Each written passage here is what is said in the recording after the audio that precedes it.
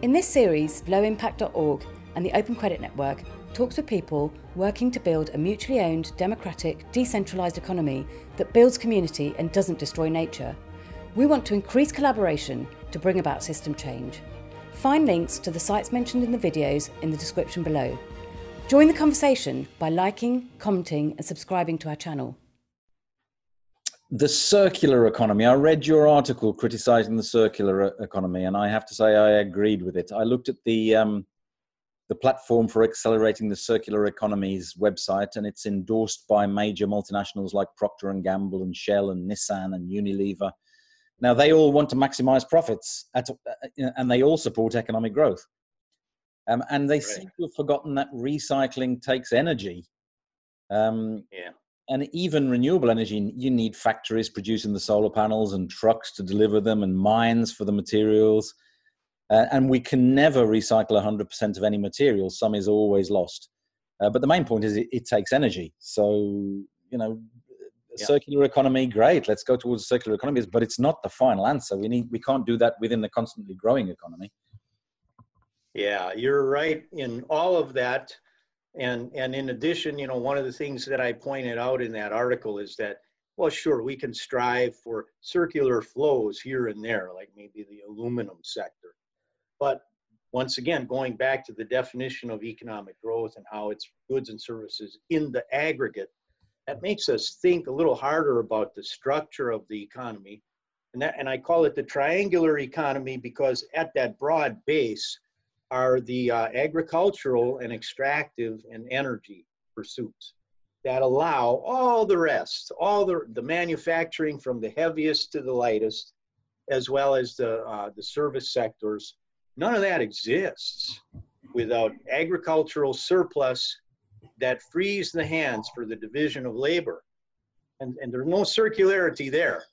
We're using water and soil and energy to produce the food. There's a throughput of that nutrition in everybody on the planet. And yeah, these notions of circularity, of a circular economy are, almost oxymoronic. They're certainly misleading and misguided. That's because we operate in green circles, we hear a lot about sustainable growth or green growth, which drives me insane. It's such an oxymoron. And I don't know if you come across Jason Hickel. Yeah, I've seen an occasional article and occasional tweets. We try to do a little bit in social media, and so we have seen reference to Jason Hickel. He's, I think, loosely affiliated with the degrowth movement in Europe, or writes about degrowth issues at times. He does some really great work. He writes about studies that have shown that decoupling of GDP growth and resource use has never happened, and in fact can't happen. It's impossible. He's really, really good. Yeah. I'm sure you know this. I mean, we passed the 100 billion tons mark for annual global extraction of raw resources from nature, like minerals and timber and fish. And only a few years ago, we were trying to keep it under 50 billion tons because that was considered the limit for sustainability. Mm-hmm. And people are struggling to work out what to do about it. And I just ask, why are you surprised? If global GDP keeps rising, there's no way to keep resource extraction under any kind of limit. It will just keep growing. Yes, totally agree. And that goes back to the triangular economy with the trophic base. You want GDP growth, you must expand that base, free more hands for more division of labor, including the research and development, the R&D sector.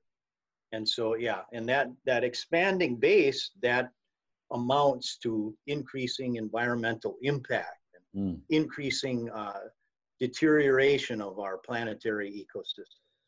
But I came across this decoupling idea about 20 years ago, and I applied for some government funding. They provided information with the funding application that said the UK had decoupled nitrous oxide and sulfur dioxide emissions from GDP growth, and now they were going for carbon. And they linked to a study, so I looked into it, and they didn't include the emissions from goods that we consume that aren't made in this country, which is almost everything.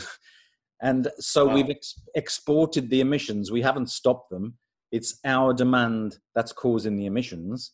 And plus, they didn't include emissions from flights in and out of the country or cargo ships in and out of the country, because those emissions didn't happen in our country, which is just blatant cheating. Yeah, that sounds like a really pathetic study. Yeah. So for me, green growth is just impossible. And it's an oxymoron. And yet it's part of the UN Sustainable Development Goals. And lots of greenies support that. But one of the goals is distinctly economic growth. And so, Well, Dave, going back to your earlier question about how tough this challenge is to get over the growth hump, if you will, recognizing that the UN champions this notion of green growth. When you think about political economy, we're swimming upstream a rapid river of political economy. And we are making progress, like I mentioned before. I should mention that this will encourage people. Ban Ki-moon came this close, literally. Here's the clipboard, here's the pen. That close to signing the CASI position on economic growth. Wow. Yes, about 2 months ago at the National Geographic Auditorium. And what stopped him? His entourage, his bodyguards. They wanted him to move more quickly. But he gave a nice response. We questioned him in the open forum after his talk, and he basically agreed. So, we do have key international figures that get it, but they're also in that river of political economy, and they're kind of stuck for a while yet, evidently, with growth, rhetorically at least. And have you come across Jevons paradox? Yes, absolutely. Yeah, so that's it's a very explanatory, and it's a nice. I was going to say metaphor, but it's more than metaphor. It's a microeconomic example that Jevons wrote about in the around 1870 or so with the coal question. Yeah. That really applies macroeconomically as well. Yeah. You can get more and more efficient, like we were talking about before, through research and development, but all the while you're using more and more stuff, and that reflects the trophic structure, the triangular economy, where you had to have at the base more and more extraction and agricultural surplus to free those hands for more and more efficient labor. I was very surprised when I came across Jevons paradox for the first time. It was several years ago now, but it just doesn't make sense when you first hear it. That if you have a technology that reduces the amount of a particular resource that is required to produce the same amount of stuff, it won't reduce the amount of that resource that's used. It will increase the amount of resource, and that doesn't make any sense. And Jevons based that on coal use, didn't he, with James Watt's steam engine? So we can do the same amount of work with much less coal, so therefore we're going to save lots of coal. But of course, it just made the economy boom, and loads more coal was used. Obviously, there was the massive boost in the Industrial Revolution. Yeah, Jevons paradox, it's not paradoxical to us at CASI, or I would hope to the broader community in ecological macroeconomics, because it takes investment, heavy investment just to raise the bar a little more, because all the easily garnished natural capital has been liquidated long ago. And so now, it takes a tremendous amount of investment. And I keep going back to this, but what's required for that heavier and heavier investment? More and more surplus at the base of the economy to free those hands for all that additional R&D. So the CEOs of large corporations, they would be ousted, wouldn't they, if they didn't maximize return to shareholders? So how can we even address corporate executives about not constantly trying to grow their companies? Why would they listen? Well, so I'll use the American example for a moment, which right now, probably in the history of the world, would be the least expected place where we can overcome the problem you just mentioned. Right now, yes. As an example, in the United States, our government operates pursuant to a constitution, right? And the American Constitution, we've looked at it pretty carefully. We feel it is entirely conducive to a steady state economy. Yes, it establishes, loosely speaking, a capitalist democracy, but the capitalism part is by no means the emphasis of the founding fathers. It's the democratic part that's the emphasis. So if you look at the capitalist democracy like a horse and rider, we need a strong enough, smart enough, democratic rider on that capitalist horse. And that translates to good, solid public policies that the majority favor and get enacted through their elected officials to do things like put a cap on energy consumption. And that amounts to an evening of the playing field from the top, if you will, for the rest of the corporate community. Yeah, they'll still strive to maximize those, the returns to shareholders. But if there is a cap, it's kind of like a salary cap in a sports league. You can't spend more. And then then the competition is that much tighter below that to succeed. Hey, that's okay. They boasted for eons about, oh, competition's great. Competition's great. Let's have the competition under the cap. Yeah, so that's a very interesting point about capitalism, because I would imagine without capital accumulation and without debt-based money with interest, if you removed either of those two things, so for me they absolutely guarantee growth. But if you remove them, you wouldn't have capitalism anymore. It's sort of really, I always think in terms of post-capitalism, of a new kind of economy which is not based on capital accumulation or debt-based money. Yeah. I can't see how capitalism as a system can stabilize. Yeah, that's fine. That's fine with me. I mean, but we do have to realize that term capitalism there's, in addition to the techniques of it and the history behind the use of there is a tremendous amount of semantics. There's the old American country singer Merle Haggard, who passed away a couple of years ago. But what did he say in that one song? There's all kinds of mothers and there's 9 kinds of cats. These terms that get used, they have many, and capitalism is the king of all, I would say. Yeah. Different combinations and permutations of connotation. People understand different things. I mean, we're working on a mutual credit network, which doesn't involve money. It's just businesses have an account and they just trade with each other on account. Doesn't require money. So that could be the basis of a non-growing economy. And people, a lot of people relate to us in terms of, I don't really understand. If it's not capitalism, then it must be communism. And it's like, as though there's no other alternative. It's like, no, not at all. Actually, it's a completely free market. It's a freer market than capitalism, in fact. There's no sort of government allowing corporations to avoid their taxes while clamping down on small businesses. None of that. It's a completely level playing field. I do get this. A lot of people think that you're a Stalinist if you question capitalism. But yeah, that is very frustrating. Yeah. It's ridiculous and frustrating. And some of that I feel is like it's planted, it's programmed out. It's part of the PR campaign of Wall Street and, the European counterparts to build a straw man of those of us concerned about sustainability and just label us communist. In the US, you get labeled socialist. I guess in Europe, where there's plenty of socialist party history and so on, you get labeled a communist. But I mean, here it's either or you get labeled. It doesn't have to be statist at all. I mean, and anyway, the old communist countries and China now, they grow more than capitalist countries anyway.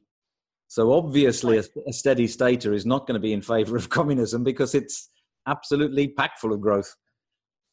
Absolutely. And the Cold War, people so easily forget about the Cold War. It was a race in which the score was kept with GDP. That's what the Cold War was all about. So yeah, Yeah. it's not whether it's capitalism or socialism it's about what the macroeconomic goal is for GDP.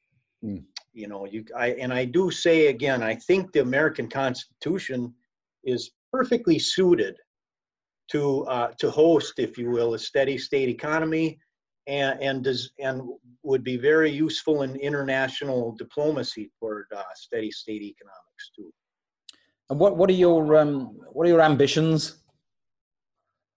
Well, we have on the legislative front, we have the Full and Sustainable Employment Act for the USA in mind.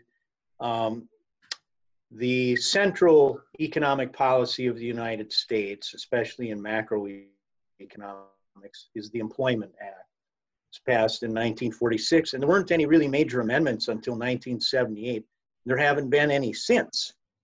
And but in 1978, Congress, in its wisdom, got the Fed involved in the growth game, got the American government pushing formally for GDP growth. So we want to reverse that, and I think it would make it fairly clear with the new title, Full and Sustainable Employment Act, that the central policy of it all would be the long-term goal of a steady state. That's our biggest ambition on the legislative. And what are the ahead, next Dave. what are the next steps towards that? What's top of your agenda at the moment? Well, I should say we have a zillion different projects going on at the moment, and they jockey for priority depending upon the COVID-19 put everything on hold pretty much for a while, and has us responding to that, writing articles, communicating with our network about the right kind of messaging and so forth. But the Full and Sustainable Employment Act is clearly our long-term legislative priority. We're not going to get it passed in this Congress or the next Congress. We're hoping for 15, 20 years down the road to get it passed. There'll be a lot of environment that will have been destroyed by then, a lot of jobs permanently lost because the environmental base needed to support those jobs will be gone. But, you know, it's better late than never. And so we're pushing for the Full and Sustainable Employment Act. On the international front, we have projects like the one I mentioned with Uganda, our involvement with the Harmony with Nature initiative out of Bolivia, and a few other things. But similar to the Full and Sustainable Employment Act within the US, we have in mind a Convention on Economic Sustainability. And this is the convention that would kick off steady statesmanship. Right now, I guess I can also mention we have it designed, naturally enough, I guess, given my background with the Endangered Species Act, we have it designed similarly to that in the sense that the Convention on Economic Sustainability would come out of the Full and Sustainable Employment Act. Kind of like CITES, the Convention on the International Trade of Endangered Species of Flora and Fauna, comes out of Section 8, I think it was, of the Endangered Species Act.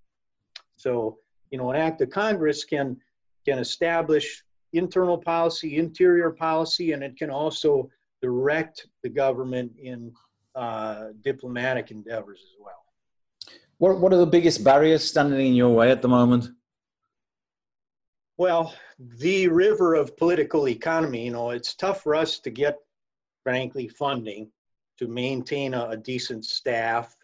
And so we depend a lot on volunteer effort and these things. We're certainly not alone in that regard.